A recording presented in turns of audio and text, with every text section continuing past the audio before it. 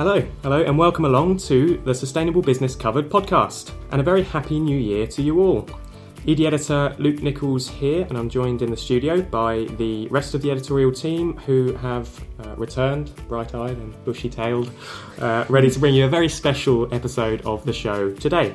So we've got our senior reporter Matt and reporter George here with us on this very cold, frosty January morning. Hello to you both. Happy New Year. Happy New Year, Luke. Yeah, Happy New Year to you too. Glad to be back. You know, I was just sitting at home. I had my advent calendar done. I made a new calendar of counting down the days to get back into the office. Yeah.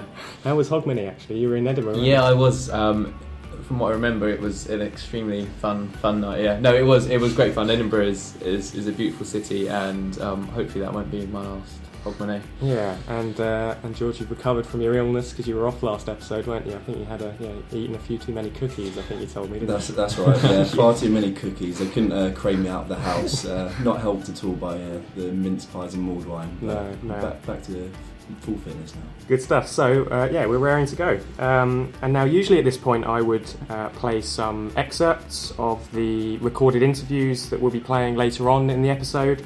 But I thought we'd kick 2017 off a little bit differently because we're in fact joined on the Sustainable Business Covered podcast by a very special guest, which is I think a first for this podcast actually to have a guest in the studio live.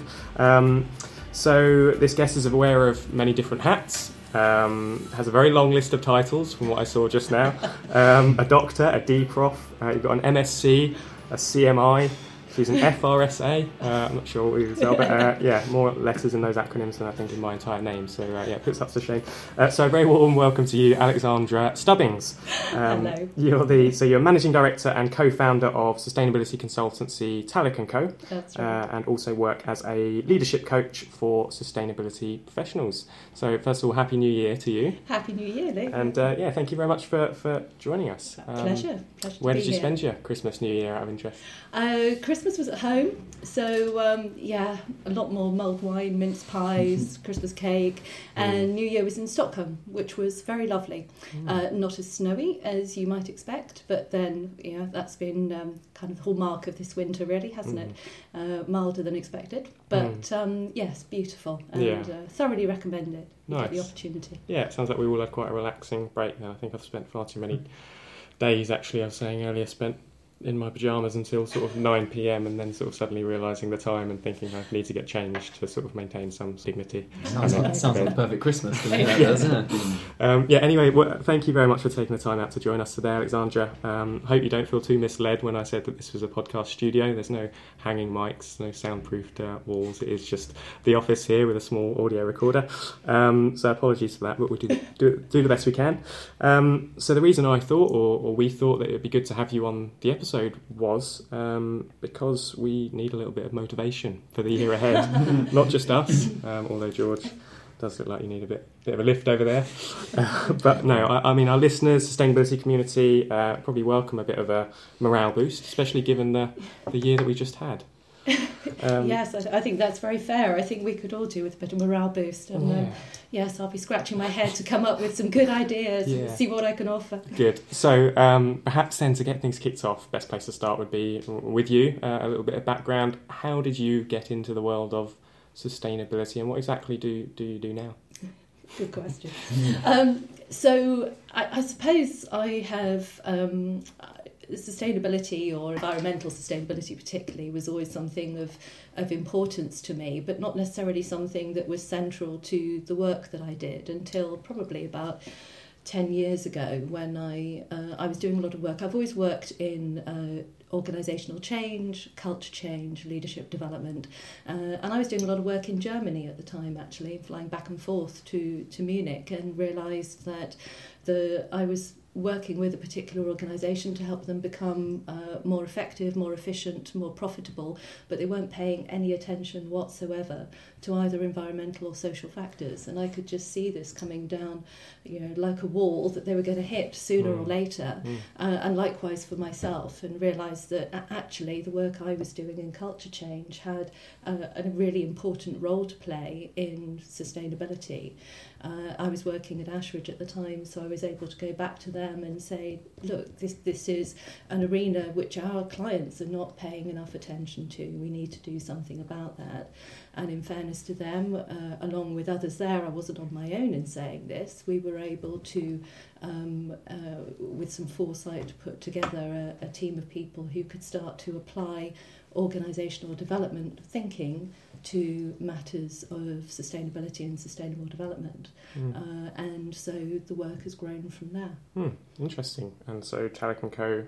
Was founded? So Talek & Co. was founded, so I did my doctorate at Ashridge looking at organisational engagement with sustainability, so culture change, behaviour change and so on. And in 2013 I left Ashridge, having set up Talek & Co. with the intention of focusing exclusively on doing that work. So supporting organisations who are interested in developing clearer purpose, who want to be more relevant to the markets and future audiences that need them, addressing the social needs that are out there, and supporting those organisations to do that. But also likewise, actually, and this was really critical for us, was being able to bring the capability, the kind of global business school level capability that we have, and take that into NGOs, startups, social enterprises that normally can't afford that kind of high-level sort of global consultancy quality of work. So we were able to start to work with them and bring that thinking and that knowledge to bear in much smaller scale but really important purpose-led organisations. Yeah, that sounds fascinating. And it wasn't long ago actually that I found out that sustainability seems to run in the family, doesn't it? Because your brother Larry was involved in our sustainability skills workshop. He has been for a couple of years, and I never put the two and two together. Yes, that's right. So yeah, it must have made some interesting discussions around the table on Christmas, perhaps. Yes, it certainly does. Yes. And one other slightly interesting and slightly random fact actually I found out about you was on the Ashridge Business School website. I was having a look at your bio on there, and is it true that you've worked in more than 30 countries around the world? It was 30 when I lost count. Yeah, it's probably considerably more than that now. I'm very fortunate. I get to do some really interesting work, particularly with some big global networks around climate change and climate compatible development. And it's taken me to running large events for hundreds of people in places like Ethiopia and Dominican Republic and Bangkok and so on. So it's fascinating work, and I get to work with some really interesting people. It's a real privilege. Interesting. I don't think I've even been to 30 countries in my life. So, well, I've got a few years on you. So very well travelled, very well versed when it comes to sustainability leadership then. So now this episode is all about looking forward to 2017. But I think it would probably be best to begin with a look back to the past 12 months, really, to get an idea of where we stand now in the world of sustainable business. Very different world now than it was 12 months ago. So Alexandra, how would you summarise 2016 from a green economy or sustainability perspective? Was it a good year, bad year, indifferent? I think it was a really difficult year. I think the combination, the double whammy of Brexit and Trump's election was demonstrative of that. I was in New York the week after Trump was elected, and I was working with a group of people who work in racial justice and climate change and others, and we were running a leadership workshop. And in fairness, it felt like a couple of days of catharsis as people were dealing with the shock and disbelief and so on. So I think it's been, I'm sure there were some highlights, but I think the standout sort of moment from last year really is this double whammy. Yeah, it was a shock, wasn't it? It must have been amazing. It must have been quite palpable being there in New York. The feeling after Trump. It was, and I think like many people I did my little pilgrimage down Fifth Avenue to stand outside Trump Tower and just see the demonstrations and the reactions, the protests, and yes. That was the kind of immediate aftermath though, and I think COP22 was kind of apparent that the business case is still getting stronger. In your opinion, I don't know how long you spent out there, but the people you work with, was it a case of after that immediate kind of few days of fastest, it was like, okay, back on the train, back on the horse, and get on with it? Yeah, I think one of the things that stood out for me in the weeks that followed is the way that it's galvanising the green movement to start to organise and coalesce and come together. So some very fractured and disparate groups perhaps now have a common focus to someone to address. So I think that's really interesting.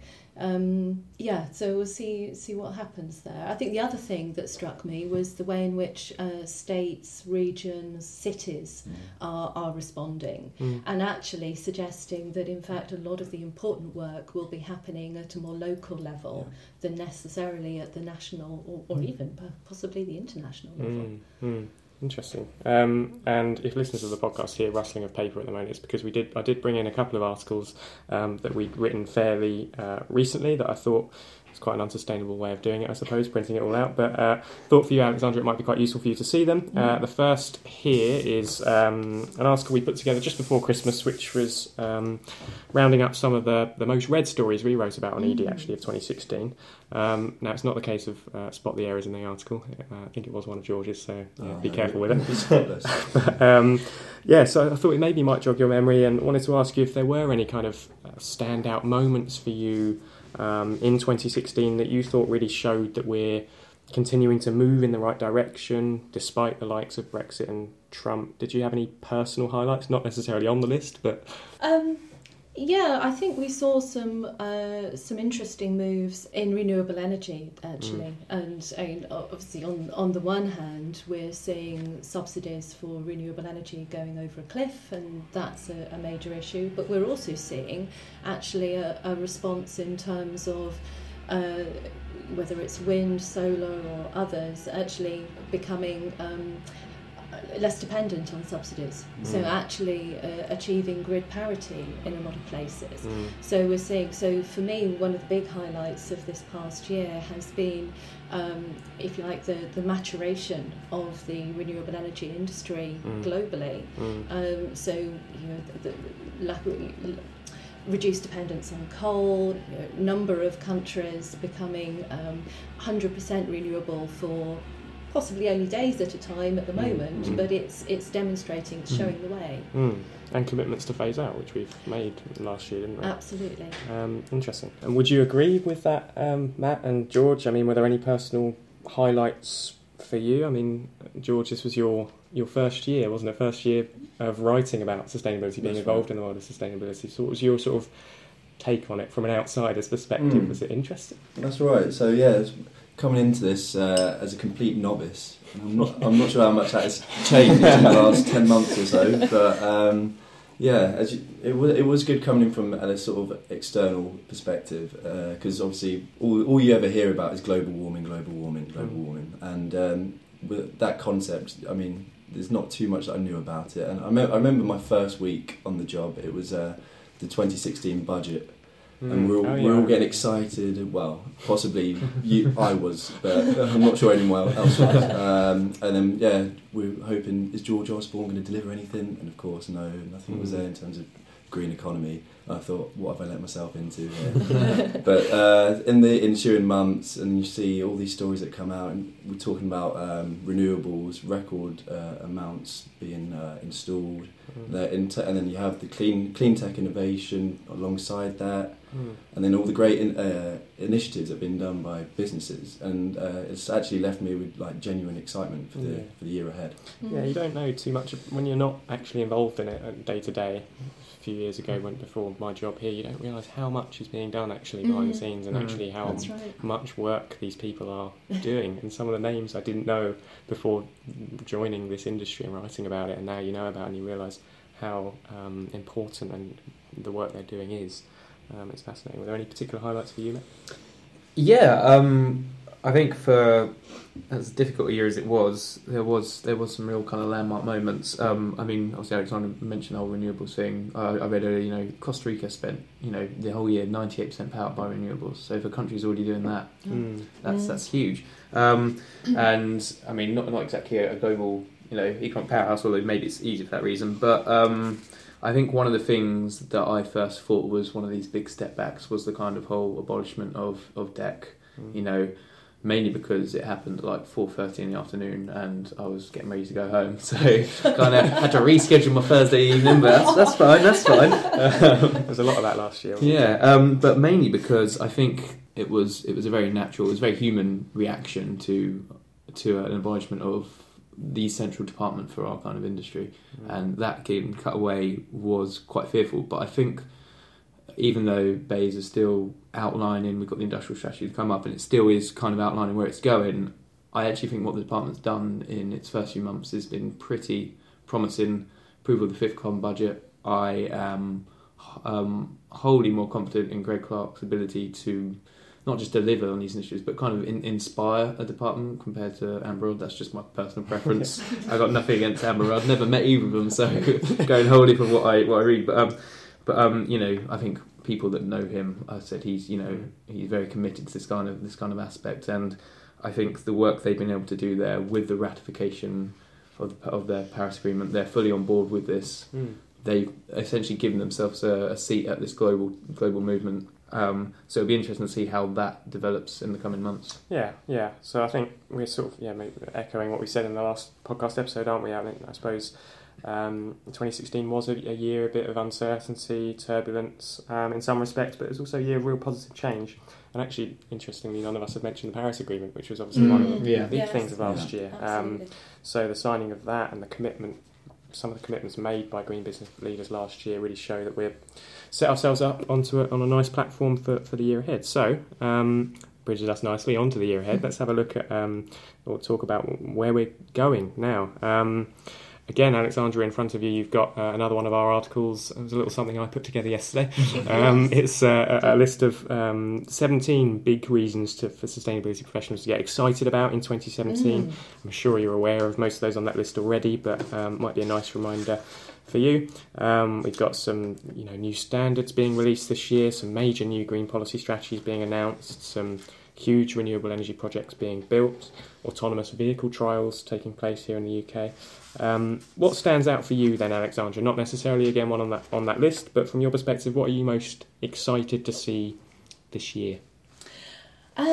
Well, and one of the things that stands out on the list is the self-driving cars, actually, and one of the reasons being that our little office, Talec's office, is in the same building as the Transport Systems Catapult. Oh, okay. So we get to watch the little driverless cars pilot up and down the road in Milton Keynes, which is great fun. So, but actually seeing how these things will work and the difference that they could make is hugely exciting.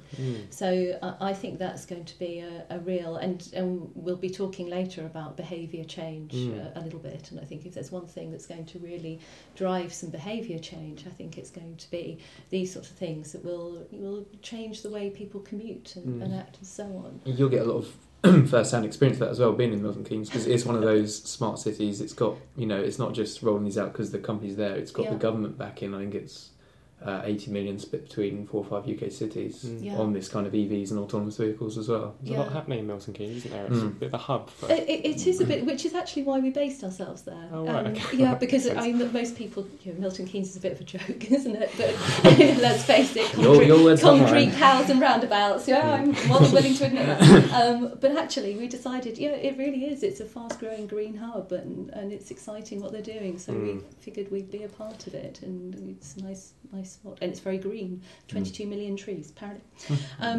The other thing that I was going to mention that I'm excited about, which isn't on the list and perhaps sounds a little random, but is the rise of veganism. Okay. And seeing, just reading in the last few days about Pret extending the vegan options that it's providing and the vegetarian options, because coming back again and again to what are the differences that people can be making in their own lives that can have a really substantial impact on on climate change and so on. It's something like changing your diet, and it's something that everyone can do. So if we start to see those sorts of changes, and again, it's we're seeing the likes of Facebook and social media act to put a little bit of pressure on people. So people are starting to A, find it easier because the options are there, and B, feeling a little bit more of that pressure.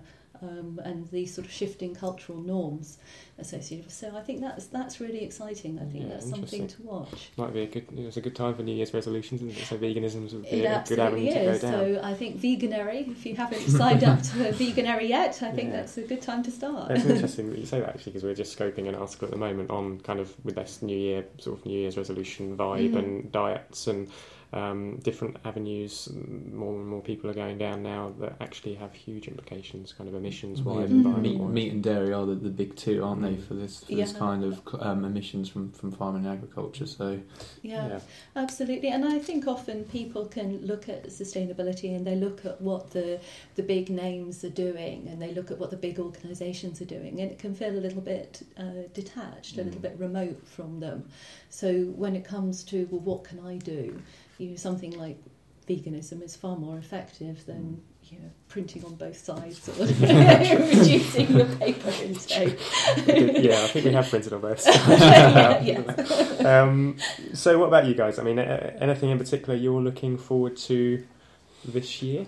Just to briefly touch again on the vehicle aspect of it, I think it's more of a kind of the way that sectors will now kind of cross each other and have to learn to integrate with one another. You saw the trials that Nissan are doing with Enel, the whole vehicle to grid thing, so using EVs to send this whole storage back to the grid, and the way that's not just utilities working with car manufacturers. That's also got a domestic and non-domestic building aspect to it. When you add renewables onto a roof as well, it creates this kind of trifecta of working industries that come together and could deliver an extremely efficient system. But one thing which I am looking forward to seeing is the real kind of, not takeoff because it's doing pretty well already, but the Science Based Targets Initiative. It's already got more than 200 members. It's only been around for 18 months. Yeah. Now the Paris Agreement is in force. I think that 2C pathway is going to get a lot of businesses turning, and it's not just something they can say, oh, okay, we're going to reduce our scope 1, 2, and even 3 emissions by X amount. It's something that has to be independently verified by an external company. So that's then adding the kind of accountability to these kind of CSR reports. Yeah, it's interesting actually, the science-based targets, just thinking about that. I mean, it's only it's less than 2 years old, isn't it, that initiative? I remember when I joined 3 or 4 years ago here, and I'd never written about that, never heard of it. It wasn't coming up at all anyway on our diaries, and you think about that as sort of really epitomises the pace of change that can happen when the right initiatives in place, the right businesses start getting on board with it. Because more than 200 members. What about you, George? Anything else? Have we covered what you were going to say? No, a lot of the stuff's been covered, but looking from a green policy aspect, I've been covering a lot of that recently. We've got two hopefully big developments coming up. We've got the 25-year plan from DEFRA, which hopefully will be released in the opening stages of this year. I mean, I'm hoping that they won't use Brexit as an excuse not to release this. I know that they've been saying that only like a third of laws may not be transposed. So I'm hoping that Ledson can get her act together. It's such a big plan, isn't it? I mean, a 25-year plan for the environment. Is inherently a post-Brexit plan, then, isn't it? So I do sympathise with the view that it takes time. You can't rush into it. That's what I thought. Yeah, when it was delayed, I actually understood that delay. There was a lot of uproar about it, but I did think, well, yeah, wait a minute. I would rather this was delayed, and then we actually seriously thought about maintaining a lot of the protections we've got, rather than just kind of rushing it through based on what we planned previously. Difficult as well, because like you said, it's a 25-year plan. It's like the future of Brexit, whereas most kind of political cycles last between like 4 to 8 years. You're literally introducing something that outlasts all of that. Yeah, interesting. So it'll be very interesting from a green policy perspective to see what happens. Anyway, so another of your hats, Alexandra, which we mentioned earlier, is your work as a leadership coach and a trainer, if you like. I'm not sure if you're aware, but last month was our Sustainability Leadership Month on ED. We ran lots of editorial content on the site relating to sustainability leadership. It sort of evolved from our Sustainability Skills Month a month earlier. And this is all in the build-up to two of the biggest events in our calendar, which are taking place later this month. We've got the Sustainability Leaders Forum and the Sustainability Leaders Awards, which take place on the 25th and 26th of January. Doing lots of work at the moment, getting things ready for those two events. But I thought it would be an ideal time then, Alexandra, to ask you a bit about sustainability leadership. Given all of those events we talked about that have happened over the past year and the way that the economy and business has evolved over the past few years, what do you think then makes an effective modern-day sustainability leader? Great question. I think one of the most important things, if we're talking about sustainability leadership, is the ability to make sense of an awful lot of complex incoming data, or at least to be able to create the forums that bring people together that enable them to do that. If there's one thing that we've learnt from the past year, it's that we can't predict effectively what's coming down the line, but perhaps we can get better at anticipating, perhaps we can get better at scenario planning, identifying potential risks and opportunities. And I think that's what sustainability leadership done really well, that's what it's about. As one of my colleagues at Ashridge, Matt Gitcham, the director of the Business and Sustainability Research Forum, would say, actually sustainability is strategy where the unit of analysis is planetary. So actually really good sustainability leaders are really good strategists. And that's what those are the sorts of skills that we need to develop. So I would talk about taking an outside-in approach. A lot of the sustainability practitioners that I've coached and worked with, for lots of understandable reasons, get caught up in the day-to-day of just trying to get tasks done, get goals and objectives met, and they're focused inside the organisation, trying to manage people and so on.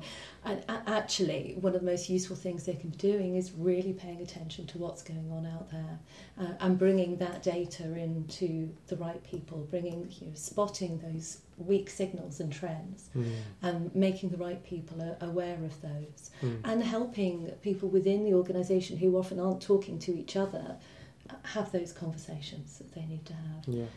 So those are some of the things that I would notice straight away. You've ticked off most of them. We produced a series of videos back in November or December last year, and sort of combining a lot of the skills that you need to be an effective sustainability leader, and you've ticked a lot of them off in terms of kind of being able to manage and curate data effectively, being a good strategist.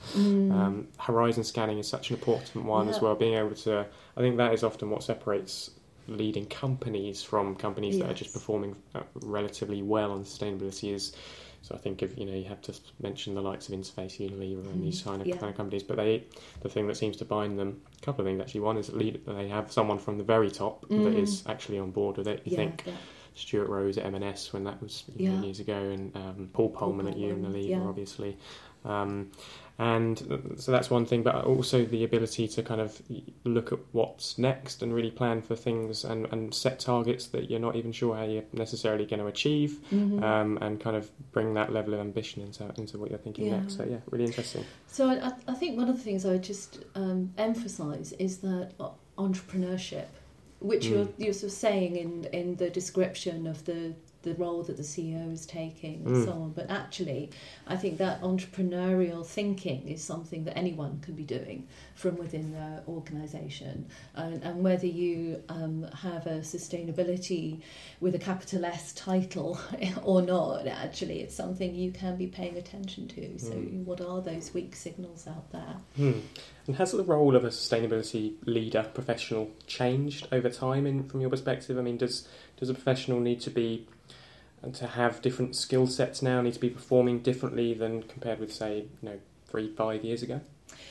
I think it's actually more about where people start from. So I think early on we would see people coming across from HSQE type functions, kind of health and safety, quality. Or we see people coming in from perhaps a marketing or a PR type role. And I think that often tells us a lot about where an organisation starts from and how it frames what sustainability is. So are we interested in sustainability in order to send the right messages to our customers or our investors? Or are we in sustainability because we need to manage risk or manage safety? So I think the starting frame often tells us a lot about where people come from. But I think what we have seen in recent years, as the recognition of needing to pay attention to these broader issues has become more apparent, we are seeing sustainability practitioners developing much greater skills around influencing and communicating and engaging and enrolling and so on. And I think this is where the leadership piece comes in. These are critical. We call them adaptive leadership qualities. There's a school of thought that looks at the difference between adaptive and technical ways of understanding your work as a leader. And the technical stuff is pretty obvious, and I think that particularly for sustainability practitioners, I think it just becomes more technical, more complex. There is more to be paying attention to, an ever-increasing list of indicators for GRI. But most people can get their heads around that. That's not difficult. I think the much more difficult stuff is being able to engage, to use your power and influence effectively, particularly with people who have very different views, very different agendas. Yeah, it's the less tangible stuff, isn't it? It's the people, kind of the things that are much harder to manage, not people. It's not on paper. It's kind of, you've got to act to different personalities and individuals and stories. In that regard as well, do you think with 2017, with the Trump and Brexit question marks, I suppose, the role of a sustainability leader will change in that regard? It's definitely now more about that engagement and kind of not convincing, but persuading the staff members to, in essence, potentially swim against the global tide and carry on down this journey. Yeah, the narrative's changed, isn't it? Yeah, I think that's a really good point, and I think it's possible. So, despite what you may have deep expertise in a particular arena, it might be around energy management, it might be around facilities or life cycle assessment, I don't know, but there are some, we might think of them as generic skills that cross-cut horizontally across all of those roles, and being able to do what you're describing, which I think is to help people to make sense of and find a route through and find opportunity and possibility. Yes, and that's what I think of as leadership, and it's why it's important, I think, to differentiate between being a sustainability leader and being and taking leadership when the opportunity arises, which is something that I think everyone can do. Yeah, fascinating. And in terms of the future of sustainability, full stop, I guess, or sustainability leadership, there's often talk of skills gap within the sustainability sphere, and that not enough people are necessarily entering the career with the skills or techniques required in order to take things on to the next level. You mentioned, obviously, you've done a lot of work with Ashridge Business School. So based on your experience there and generally, I mean, are you optimistic that we do have the sustainability leaders of tomorrow coming through? I think we can do. I am optimistic about that, to be honest, because I don't think I think we're seeing a maturing of what sustainability leadership means. And whilst there is the need for the deep expertise in an increasing variety of arenas, as we said, actually, there is a role for everybody in becoming a sustainability leader and developing, because I think it's a mindset shift. So it's about engaging. So, maybe it's your CFO, your finance director, maybe it's your head of marketing.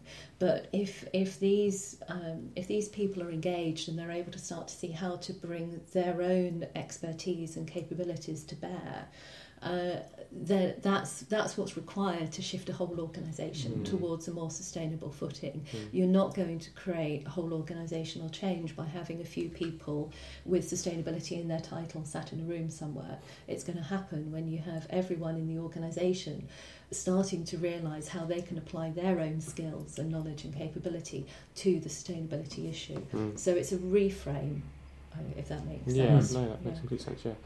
Okay, so, are there any companies, organisations, sectors that you, Alexandra, have worked with, either a coaching or consultancy level, that you think have demonstrated all of these attributes we've been discussing to really kind of drive sustainable business, and actually gone through an inspiring journey or taken on a particular challenge or moved from a laggard to a leader on sustainability? Yeah, I think it's a multi-year process, but I would say one of the companies that comes to mind is a family business in the construction industry that I've done a lot of work with in recent years. And they've done some amazing work over the last 18 months or so, looking at their purpose as an organisation. This is a family business that's been around for multiple generations, and they're looking at their purpose, they're looking at their values. We did a piece of work across the whole business, engaging everyone to think about the vision for the future, and sustainability and responsibility was something that came up very powerfully. So in putting together the new set of organisational values and the purpose statement, sustainability found its way right into the heart of it. So we now talk about being a responsible business and what that means in terms of not only safety and responsibility to each other, but a broader responsibility to communities and the planet. And then that is now being translated into actions right the way through the business, from a sustainability function which is being developed and now reports directly through to the family and the CEO, through to lots of actions that are taking place on the ground. So I think there are some great examples like that where we're seeing great leadership from the top. Another one that comes to mind is a foundation in the United Arab Emirates that I've done a fair bit with over the last few years. And they were recognising that actually they had this really this central position right next to working with the government, working very closely with the government, and they had an opportunity to influence. So we did some work with them, developing their sustainability skills and understanding and making sense of what that really means to them in their region, in the Gulf region, in the Middle East, so that they could start to act as consultants and advisors themselves to the UAE, the Emirati government, which I think was a great example, where a particular great example of where you recognise that you can use your influence really positively, and so you get that multiplying effect. Yeah, that's interesting, and that thing about discovering the purpose is so crucial, isn't it, on any sustainability journey, I guess. And the construction side of things, I think that's it certainly resonates with us, what you said about that, because it does seem to be an industry that is beginning to understand and beginning to take things on to a new level sustainability-wise. You think of the amount of companies last year that moved into demand response, as an example, as a way of kind of starting to change the way they're managing and consuming energy. Obviously, it's a huge emitter, so any kind of changes that they can make, as small as they are, can be quite drastic. You think of Interserve, Saint-Gobain, Carillion, Hanson, all of these companies we wrote quite major stories about within the past 12 months. So yeah, fascinating to see the change happening there.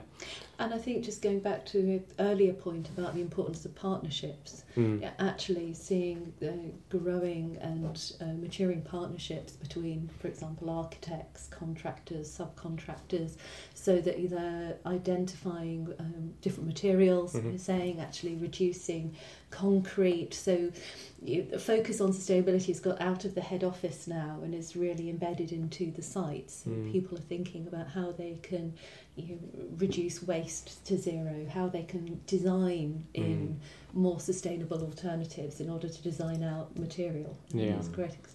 Let's bring you both in then, Matt and George. I know you've been sitting there very patiently. Are there any people or companies either of you have written about over the past year or so that have inspired you? And please don't say Paul Polman. George, you want to take this one first? Yeah, sure. So I look at the innovators. You look at like the likes of Jeff Bezos. You look at Elon Musk. I think these guys are sort of like combining profit-driven approach and realising that it can work with sustainable development, and it's just brilliant to see some of the stuff that we've written about over the last year, whether it's like an emergence in drone technology or even like solar factories in space, and that I think as wild as that is, and interestingly, both of those, leaders of the company rather than the sustainability manager in the company, as we were saying earlier. It's about kind of that's what can begin to drive real change, is when you get the people at the very top on board with it. What about you, Matt? So what, in terms of a person or a company? Yeah, you're struggling here. No, it's just I'm trying to narrow it down. This job's been kind to me in the sense that probably the last half of 2016, I got to speak to some really interesting people. And gone on some interesting trips. Exactly. Whether it's and it's such an array of sectors and products that they're producing, whether it's Carlsberg and obviously Diageo, which our readers haven't heard yet, but that's coming up. Two really interesting heads of their sustainability department, both who I'm not a leader, my dogs take me for a walk, not me taking them. I don't know what it's like to be a leader, but to get an insight into these guys' lives, like David Croft from Diageo, I spoke to him just before the Christmas break, and he just got back from Kenya. And he was going around and he's speaking to stakeholders one day, farmers the next. It's why he's so approachable to talk to. He knows how to talk to different people in different mindsets. And obviously, Simon Bowers-Hoffmeyer as well at Carlsberg, just hearing firsthand, face to face, how passionate they are about this is almost inspiring. But I think the one that got me the most, that I actually came away thinking that was mind-blowingly interesting, was I was lucky enough to speak to two of the board members at Interface, and I told my friends about this beforehand, that I was going to chat to Interface, and they're like, who are they? My friends are, in the nicest way possible, not our target audience. Let's just leave it at that. And I said, they're carpet tile manufacturers. Now that's going to be a really really boring interview. And I was like, I don't know, you'd be surprised. And it wasn't. It was the launch of their Climate Take Back scheme, which is ridiculously ambitious, like turning factories into like ecosystems that live and breathe with one another. Reversing the effects of climate change. It's all built around this net positive aspect, and it was inspiring. I think I spent a good 2 hours almost talking to them. When I got the phone, I was like, I've spent 2 hours in essence talking about carpets, but it was a way that a product like that can encapsulate and be such a big aspect of an operation.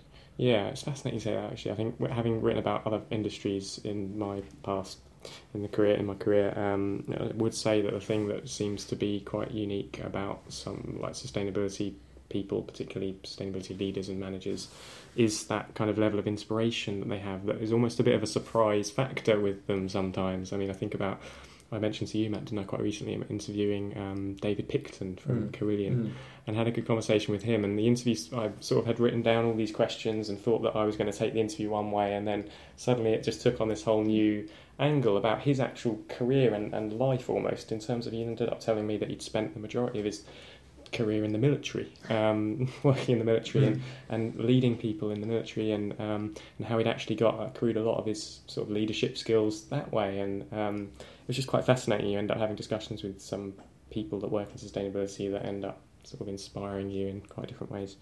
Anyway, so on the flip side, I guess, then, of all of this success, or in terms of to get that success, sometimes you have to overcome quite significant challenges. Alexandra, what do you think is the biggest challenge facing sustainability professionals this year, or sort of more generally at the moment? I mean, I know you wrote a thesis, didn't you, about behaviour change? You touched on it earlier. Yes. That's always a huge challenge in sustainability. Do you think is that still kind of up there with one of the top challenges for sustainability professionals? Yes, absolutely. I think it will be, more so than ever this year, as we see, particularly here in the UK and Europe. Brexit and the questions associated with that is going to be taking and just the levels of uncertainty in the markets, the uncertainty in the economy, is just going to be putting a lot of things at the top of the agenda in the boardroom. So actually maintaining a focus can be, and maintaining and continuing to see sustainability as opportunity as well as risk, I think, can be that bit harder. And so I think that's where the energy and effort for sustainability practitioners is going to be really needed this year. Okay.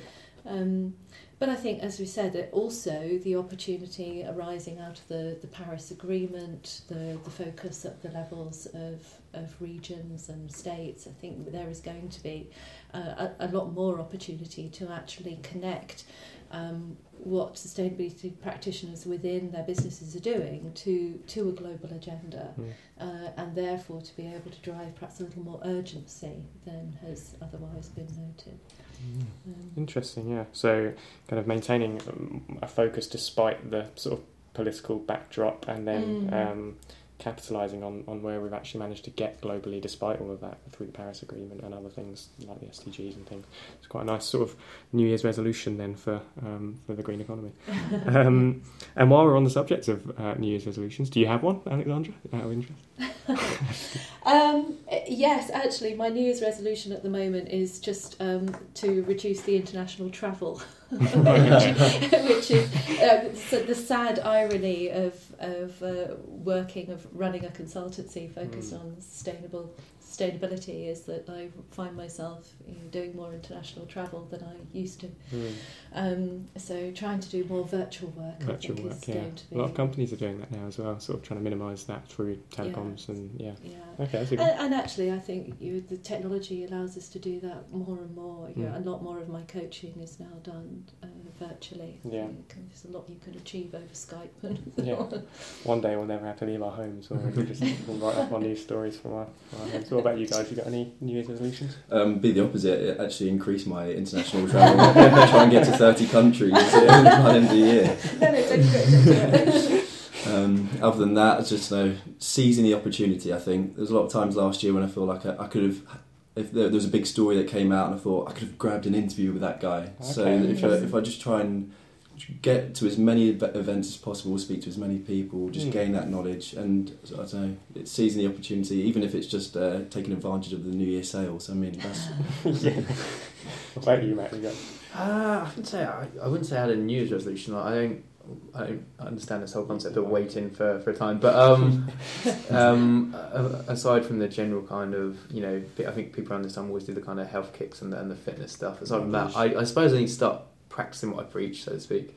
I write about sustainability. I write a lot about kind of recycling, food waste, general consumption. And I look at home and I think I don't do much of this. I threw out like 4 courgettes the other day because they'd been in the fridge when I was away for New Year's, and I was like, that's not the best way of doing this. So I suppose it's taken, because this is, we focus on the business aspect, but it's taking the learnings from that and trying to push it into my everyday life. I'm not going to be driving around in an EV or an autonomous vehicle anytime soon. But there's no reason why perhaps I can't get on a bike and cycle to work every now and again. I don't have a bike, so that's not going to happen. But I'll start with the baby steps, like the food waste and stuff like that. All right, so stay tuned for the sort of December 2017 episode when we reflect upon that and see whether or not the miserable failure that I suffered. Isn't it like the second week of February when most people give up on their resolutions? Yeah. That'd probably be me. Yeah. Mine was a random one, but it was to sort of, I thought about it while I was over the Christmas break. Sounds rather selfish actually, but to go home earlier, to not stay and work so late, because last year I had too many nights when I was just literally the last person in this entire office block, as I've told you many times, and locked out of the car park and literally couldn't get out of the office one night. So I think it's I don't mind working late now and again, but I think it's probably a little bit unhealthy to be spending so much time behind your computer and actually not get out and about. Anyway, before we get all philosophical, now we're approaching the end of the episode, but we wouldn't be able to start a new year without a couple of the regular features on this podcast. First up, let's go to you, Matt, with your Green Innovation of the Week. Now, I know we're only a few days into the new year, but actually I think you've probably got a lot of innovations to choose from, haven't you? Because it's been the Consumer Electronics Show in Las Vegas, haven't you? And we didn't send you out there, but we managed to cover it online. No, exactly. It's still, it's been happening for the last few days. It's a bizarre show. It really is. It takes the most imaginative things and puts them into reality, and then it takes the most pointless things and also puts them into reality. Like I will never see the need for a small levitating speaker or a smart hairbrush that sends data to how you brush your hair. Some of that stuff, I don't understand. Or a little robot companion that doesn't seem to do anything but follow you around. Sounds like my dog. Exactly. But there is some generally intriguing stuff there, and seeing as how my kind of New Year's resolution, I suppose, is to start with more sustainable life. There is stuff there that will definitely help with the food waste aspect. Okay. And that is LG unveiled a new fridge, which don't hold back your disbelief just yet. It's very kind of IoT integrated. It's a smart fridge in essence. It consists of like a sterilisation device that basically reacts to temperature changes in the fridge and will react and change its temperature in accordance to notice when a food is about to go off, and basically it extends the shelf life, not the shelf life, but the fridge life of your food. Allows you to use it longer. One of my biggest things is I'll buy a weekly shop, and then at the end of the week I'm like, I haven't actually done, but that's starting to go and I haven't used it yet. So that would be ideal. And it kind of goes hand in hand with Fridge Cam, an app and a device you kind of put there, and it sends you alerts when that's meant to expire, and it gives you ideas. Oh, you're out, you need to buy more milk and stuff. Just kind of keeps your, because I don't actually think many people do a weekly shop anymore. I think people go out and buy what they need, especially this online delivery aspect of it as well. I envision the day where my smart fridge tells me that my avocado, I don't eat avocados, is going off, and my advice gives me the warning, and I get an Amazon drone to come and deliver a load of avocados to my back garden or something. It will happen. It will happen soon. So I think a lot of the stuff at CES is there's all the big kind of EVs, Faraday Future cars, that kind of stuff, which just from a personal aspect doesn't apply to me, because it's like I'm not going to go out and buy. And even though I'm not about to read the stuff that will change consumer attitudes or individual attitudes, I think will be a huge driver. Now that IoT is becoming a regular thing, it's changing attitudes without them even realising. It's streamlining the whole process in essence. Yeah, interesting. So so your New Year's resolution is to reduce food waste, and now you're kind of pitching save up for an LG fridge. Yeah. or hopefully I'm sure you're hoping for one of them to maybe send one in now. I'm open for a trial run. Yeah, don't know if we're that big yet. Okay, so good stuff. On to you then, George. To finish off with your sustainability success story of the week. Now it might be a bit difficult because we haven't only been back for 3 days. Have there been any positive stories since we've been back? Yeah, definitely. As you say, only a couple of days in, but I turned to the New Year's honours roll, and you wouldn't expect it, but there was a sustainability leader who actually gained an MBE, Ant Wilson, from AECOM, which itself is a leader in the construction industry.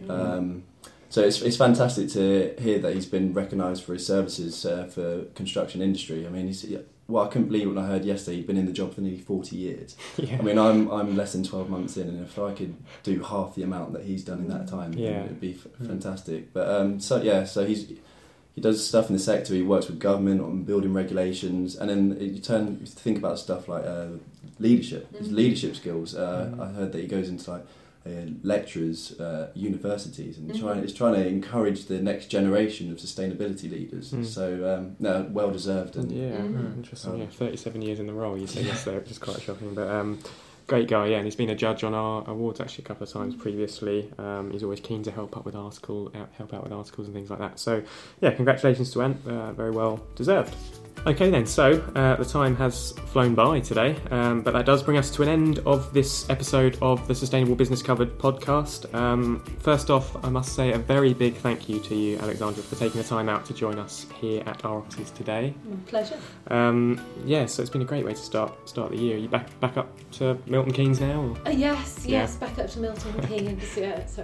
But it's a lovely day for us. Yeah, well, and good luck with everything at Talek & Co. I'm sure we'll see yourself and Larry again sometime soon at one of our events.